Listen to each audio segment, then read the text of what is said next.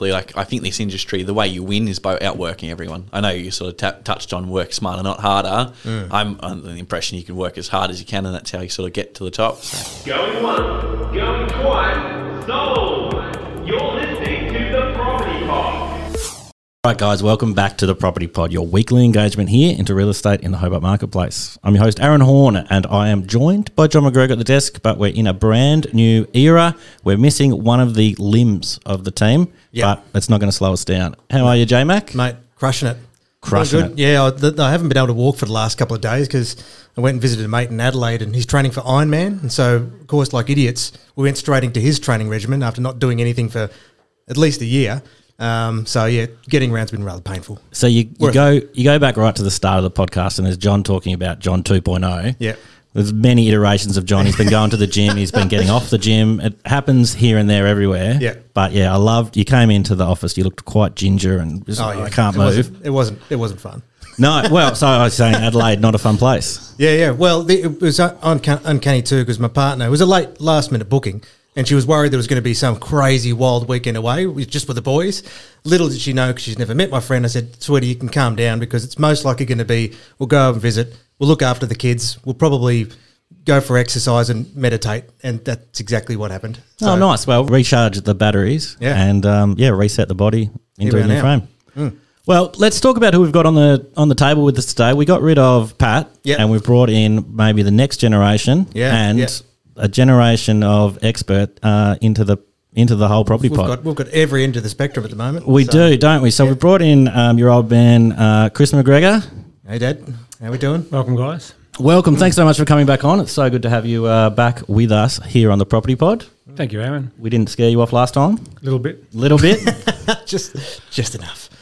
No, it's really good to have you come and join us and use some of your years of expertise and bestow that upon our listeners. Mm-hmm. But talking of year of expertise, we've got our young whippersnapper, the freshest of fresh, joining us here at the table. Aaron Murray, welcome to the Property Pod. G'day, guys. Single year be very important there, just one under my belt. Yeah, so my man.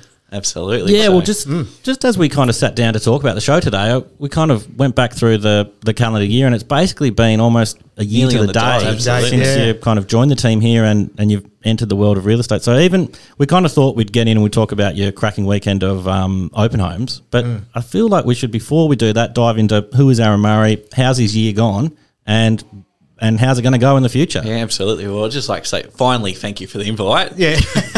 You need 12 months under your belt, mate. That's the rule, huh? Absolutely. Well, I suppose getting into the industry when I first started, I met obviously McGregor to begin with. It was sort of a bit of really big an eye-opener because real estate was something I was sort of tempted to, but obviously I knew there was a lot more than what you sort of see from the average guy. You see Facebook posts, people driving the Lamborghinis, the fancy cars. See, the interesting thing for me is that you showed up prior to becoming a employee in the real estate industry, already driving the flash car. So was it to begin the office? Yeah. Or was it kind of that dress to impress, or what's it called, where you dress for success? Yeah. Fake it till you make it, sort of thing. Well, I suppose that was the sort of theory behind it. Obviously, being a little bit younger, I want to sort of try and look the part. Obviously, I don't have the experience, but if people can somewhat see you're a little bit more successful, I've at least got that going for me rather than the experience side. So that's why I rely on these blokes for. Yeah, big mistake. Yeah. Well, mind you, I think when it comes to the way that you dress, it's really about having some self-respect as well. And I know with even a review that I've got where one client had actually said he actually turned up in a suit, and she was like, it was nice to see that some people still have that, depth of respect. So I think when you're, from day one, you're dressing appropriate to the job was just more so a sign of respect for the industry, and obviously the way in which you want to move forward in it. Well, it's pretty common, I suppose. You think of real estate agents, blue suits, white shirts, blue ties. So it's going to fall in line with pretty common stuff. So give us a bit of background on kind of where you've come from, what got you into it. I know you kind of talked about once before finance was kind of where you thought you might be heading down. I know I've heard you talk about cryptocurrency. I know you're chasing Dogecoin. Yeah, you're chasing some Dogecoin to the moon. Can you tell us a little bit about your journey from kind of retail worker to superstar 1 year? Superstar, I like that title. Let's call you a superstar. Well, I suppose it sort of starts, obviously we won't lie here, obviously real estate you sort of see money's quite attractive sort of idea of it, but obviously there's a lot more work that goes into it than just the big paychecks at the end of the day.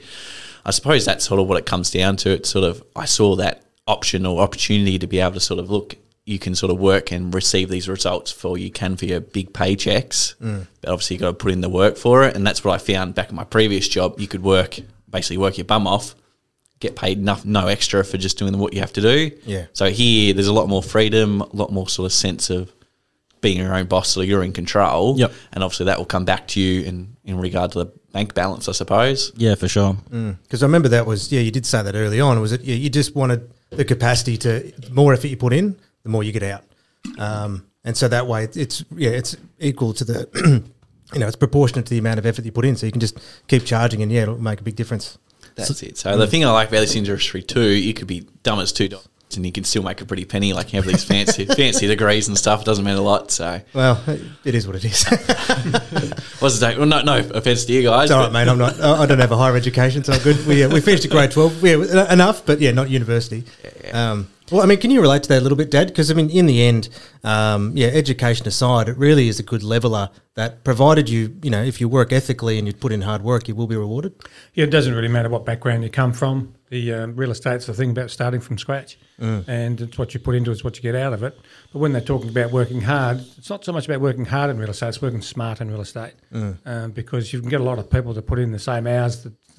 The sun comes up and goes down the same time as everybody else does in the office, but why does some others achieve more in the office than others that don't? And that's a lot of us to do with how they fill in their day and what training and what learning they're prepared to take on, which is very important. Speaking of training across the gamut, did you guys cross paths in the training period were you working as a REIT instructor whilst you were doing any of your courses? Did that? No, I never met Chris in particular. I did meet Mandy Welling, who actually had a little spark to begin with. Obviously, so I did meet some pretty, I suppose, powerful people to begin with. But obviously, these two McGregors went on the cards. So yeah, just from there, let's talk about kind of you, John, taking young Aaron under your wing and stepping things up into this year of, I'm going to say, year of success. You've had a really good year. Things are going really, really well for you. Let's kind of talk further about what's going on there. Well, there was even a couple of steps beforehand, because it was sort of one thing that I'd always done for everyone who's fresh in the industry was, I made you do a lot of stuff before you come back. So it's like, here's some training, go do that, come back and we'll have another chat. And in the end, there's only one other person that's done it. And he actually left the industry early, but he was absolutely smashing it. And everyone who's come along and asked me and have put the same process and they said they haven't bothered, they've just got a job elsewhere, none of them are working in the industry anymore. And as it turned out, you actually went and did the work. You came back, we gave you more stuff. You went, you came back, you did the work, and come back. And it was that reinforcement of, I suppose, in my mind, it was the idea that it's to help. Obviously, you get a grip to understand what it is. And also, too, it's a real tester from our point. It's like, does this person actually want the job? Because it's not one, because, we discussed it early on, it's like, this is not you don't do it for 6 months. You commit to 5 years in this business. Otherwise, it's not worth your time, because it's going to be at least 12 months before all that hard work that you've done and that starts to, kick over and gain momentum. And so I think then once you started to showcase that you wanted it, then we could really have a talk about actually bringing you on as an agent. So just to dumb that down a little bit, just for the people out there, what he's saying is I worked 3 months free labour for him. Pretty much. There's a lot of advantages in that, though, because what happens when you start, you've got some background with you, where if you start from scratch on day one, you can easily fall into the bad habits of some of the salespeople, where when you've done some training beforehand, you do come into the office with a little bit more confidence than you would have done on just starting from day one. I can really see that with some other agents. You can see how they can quite easily be led astray depending on who your superiors are and who you learn from. So I'm glad I got you guys to look after me. So well, I know, with that, 12 months has gone, mate. What's your perspective like now, looking back for us? What your perspective was from day one? Well, to begin with, you sort of see it sort of looks like sunflowers and rainbows to begin with, but then when you start getting really into it, I'm probably pretty grateful for what you did to me to begin with, give me all that extra paperwork just to sort of refresh the idea that there's a lot more hard work in this than what there sort of seems to be. So it's a lot more gritty than what you'd expect. So that's been a hard one and a lot of late nights. But Yeah. going into sort of freedom, like for example, like Monday night, I think we're still going about 9 o'clock at night, catching up with the owners. But then this morning, I not only waddled in about 9:30 a.m. So there's just that bit of leeway, I suppose, and a little bit more freedom. But a lot more hard yakkers than what I was initially expecting. So, but a bit more fun, a bit more of a challenge. So Yeah, Yeah. definitely. Yeah, well, I know. I can't. There was a perspective shift you relayed to me. I think where it maybe was the. I can't remember exactly what you said, but it was sort of that you don't. Correct me if I'm wrong, but it was about not chasing paychecks anymore, and you just giving the service to the right people. Saw that if you invest in the relationships, that's where the success is, not chasing the dollar. yeah, so I've sort of now taken the approach. Now I sort of get an understanding that nothing really happens in the first few years. It's more about getting that flywheel spiraling out of control. So the first few years is just more so building those relationships, getting those sort of little bits of experience early on, to then sort of change that mindset to really focus on long term. Yeah, like just playing the long game, knowing that this phone call today, it will be 2 years before anything happens on that, but you keep nurturing that, and that's where the success is. That's it. So it's yep. getting that long-term perspective on the work. Well, from what I've seen, that's sort of where some agents seem to lack, doing the sort of follow-up and those, I suppose, nurturing those relationships. That sort of seems to be where I want to try and excel in, because I can see some failure going throughout. So. Well, I know, like, immediately with you coming on, seeing that helping our business specifically, because focusing on other elements and responsibilities, you've helped pick up the slack that we otherwise would have lost, which is the whole purpose of building a larger team, so you can service more people. But I've certainly noticed that it's actually, it does give me more confidence when we're moving out, because we've got more people of whole different levels of experience and energy that's going to help provide a great service. So it's certainly helped our immediate business by having you as well. Oh, you're a star. Team's far better than the team of stars, that's for sure. Yeah, yeah. Yeah, great way of putting it. It's kind of, you've got your little team of Team McGregor, we'll call it, operating in different ways. Chris, using your years of experience and just the wealth of knowledge across kind of just the community reach that you have is amazing, and just being like, oh, I know this bloke through this, and I know this bloke through this. Whereas you've got young Az, who's just kind of boots on the ground, just knocking on every door. You actually caught me the other day. I was walking my dog.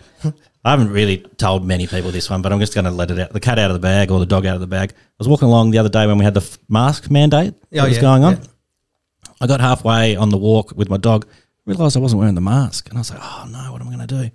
So being the MacGyver that I am, I grabbed out one of the poo bags, not used, and I hooked each one over my ear and continued to walk. So it was kind of a plastic face mask. It was a mask. Yeah, yeah. But I was like, this will be fine. No one will see me. This will be great. Well, see, that's where you're working smart, not hard. Yeah, yeah. Exactly. Yeah. Thank you, Chris. I'll take that. So I'm trotting along, working smart, and I thought, I'll be fine. No one will see me. I've only kind of, 500 metres from my home. But no, lo and behold, Aaron's there with his flash cars, getting out of the car, and he's looking at me like, I think I know this guy. And I just said, oh, mate, I didn't think I was going to see anybody I knew on this. I was expecting like a little machete or something. Maybe. That was just because his face was so red because he couldn't breathe through the plastic. So, no, let it be known that you are out there knocking on doors. You're meeting plenty of people. I know you've made up kind of a map of Goodwood and some other suburbs where you're kind of putting like dots and flags in the ground of like, this is where I'm kind of setting myself up now, and I'm just going to kind of spread my net from there. Well, that's what, if we sort of discussed on briefly, I think this industry, the way you win is by outworking everyone. I know you sort of touched on work smarter, not harder. I'm under the impression you can work as hard as you can, and that's how you sort of get to the top. So absolutely, and it's that, like, if you're working hard and smart, well, then you're just leveraging it on both scales, and the results will just come that much faster. Well, I mean, that with all the work now, because there's so much that you learn, like both be it background knowledge of the industry, we went to the council the other day because we got educated about granny flats, because nothing comes in from day one. There's so much that you learn on the go. Are there any skills or activities that have surprised you along the way that you might have thought would be different than what it is? I wouldn't necessarily say different, just sort of more of a sort of like an eye-opener how the sort of process actually relays, like how obviously when you're in regards to sort of selling a property, that obviously the owners entrust you, they're more than likely the most valuable asset they have, and then dealing with buyers and sort of that negotiation period and all the different techniques you can use along those lines. Yep. That just sort of seems to be quite impressive, and all. Again, you can sort of see how people can be led astray by the sort of wrong touch-ups, but just how I suppose not legislation oriented, but how sort of by the book you have to be, or because it will come back to bite you in the end, which we've seen. So, well, I mean, we'll take for example that this weekend just gone. What did you boys ran? What, four open homes? So how did that? And I know, like when we were chatting on Monday, you could hear the fact that like you'd been having that many phone calls over the course of that weekend, following up offers, etc. So talk about that process and what happened from Saturday through to Monday night. I'd love to hear about that. Yeah, so basically, we've got 4 open homes on the weekend. So we had the property up in Herdsman's Cove for sale. Obviously, with that sort of area, you're not more so looking for people that are looking to move in. It's more sort of investor hotspot. And obviously, investors like to crunch numbers and work out that perspective. So there's not as much emotional connection. Yep. So properties like that, I think we only had about 5 people turn up to the open home, but we still got a really good result in the end for the owner. But it just sort of reflects because then we motored on down to Glenorchy, and that had 25 plus people for a home that's sort of dictating more for someone to move into and sort of cater for a first home buyer. Yeah, sure. In a nicer area and sort of a budget where they sort of see value. Yep. And then we had a couple of properties in Claremont, which I brought Chris along with me for because we were expecting quite a nice turnout. In the end, we did get around about 10 people through. But again, they're still sitting in the market and we haven't had that as much interest as we were sort of hoping for to begin with. But again, that comes back down to the pricing and sort of, I suppose, a little bit of greed coming into the market. Obviously, the market's hot, so owners expect the highest price, and sometimes it's just not possible, I suppose. Yeah, and look, a good way to think of it that way is that I use the word of an apex where you've had 50% growth in the market, and so the property's positioned there, and then they're expecting another 50% above the 50% already, and so then unfortunately it's just the expectations they're trying to beat the market versus meet where it's at. So sometimes it's that element where sometimes greed can be a good word, but maybe Dad, you might be able to expand on it a bit more. I think it's more like unrealistic expectations. There was one in the 2001 to 2003 boom in Catherine Street in Berrydale where it stayed on the market for 2 years. They were so far ahead of the market in price that it was, and in a boom that was rising all the time, it never sold. They just had priced that far out of the market that it was nobody's ever going to take it on. So yeah, gotcha. You got to learn from that experience. I know. I heard once is like there's a time, there's a price, there's a price, there's a time, and and sometimes too where we were providing advice, doing as best as we can sometimes be a little bit excited about the potential of the property based on results that we have. And it just means then we have to be a little bit more patient because, when I started, the average days of market was about 60 days. And so the idea that you wouldn't have anyone to the first 4 open homes was just normal. But now if we're not getting under contract within the first 7 days, we're like, oh my God, what happened? Is there something wrong? It's like, no, maybe another week's necessary. Yeah. Can be a buyer's experience too, because if you've got a buyer that's been bumped off on a couple of properties that have missed out, their negotiating strategy is going to change. Yes, they're going to get sick of missing out, and they're going to end up going a bit harder the next time. And they're the great ones to get if you're the one getting that particular buyer at that time. Sure, then we can get some great results. And so when at the end of Glenorchy, mate, with what was happening after that one? Obviously, that was the most intense property you had over the weekend. And that spilled into Monday. Talk us through that. So sort of the follow-up you're sort of referring to? Yeah. So obviously there's sort of a little bit of an impatient aspect in the market at the moment because obviously, as you touched on, you want to have the properties under offer in 7 days or what's wrong with the property. But following on from that, obviously we had 25 people came through, so that's quite a lot of phone calls on the Sunday night and the Monday morning. But it's just that constant communication. People were after me on Sundays, Monday. They just had that hot interest. Yep. But it sort of get to the point where you sort of get overwhelmed with just this amount of buyer inquiry. Everyone has all these different questions, these different bits and pieces about the property. Yeah. But then sort of just dictating, and obviously the level of interest sort of getting pushed, and people are getting frustrated that my offer's in here, but now they're sort of getting beaten by the next person, and just sort of reassuring you, we haven't caught up with the owner just yet, but I'm just trying to help you guys, and obviously it's our job to help you buy the property. Yeah. We're just trying to give you the right feedback to be able to do so. And how have you found that? Because the way that Tassie, within our code, obviously, you can't disclose the terms of the other offers, yet everyone still wants their second and third opportunities. And I know the way that we do it is really Ours is very labour intensive because everyone gets those multiple choices. Multiple chances, and that is that what sort of led you to still finishing up at 9 o'clock, just giving everyone those second and third chances? Yeah, well, I really, as you said, touched on. Obviously, we do work for the vendor, and obviously, at the end of the day, you want to give them the best possible price because word to mouth, and you just want to do the best job you can. Sure. And obviously, giving people those multiple touch bases of those clients and such, that's where you get the extra little dollar from them. So building out the relationship.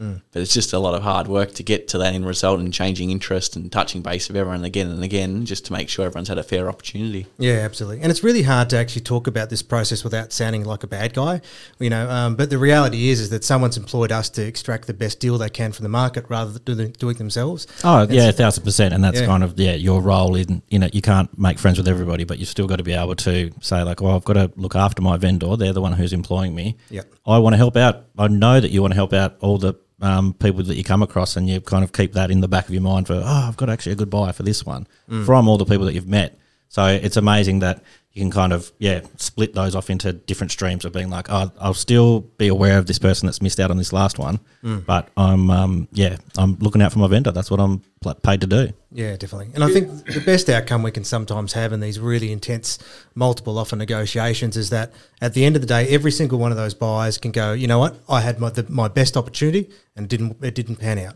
I think it does. We're not perfect, but it probably frustrates me the most when they'll say, "Well, I didn't get a call back, or that wasn't my best offer, or I didn't even get an opportunity, or any one of those minutes." But for us, it takes longer, and that's Aaron's work this week is testament to that. That every single one of those people could go and say, "You know what, we had our best chance, and we're okay with that." Yeah, most definitely.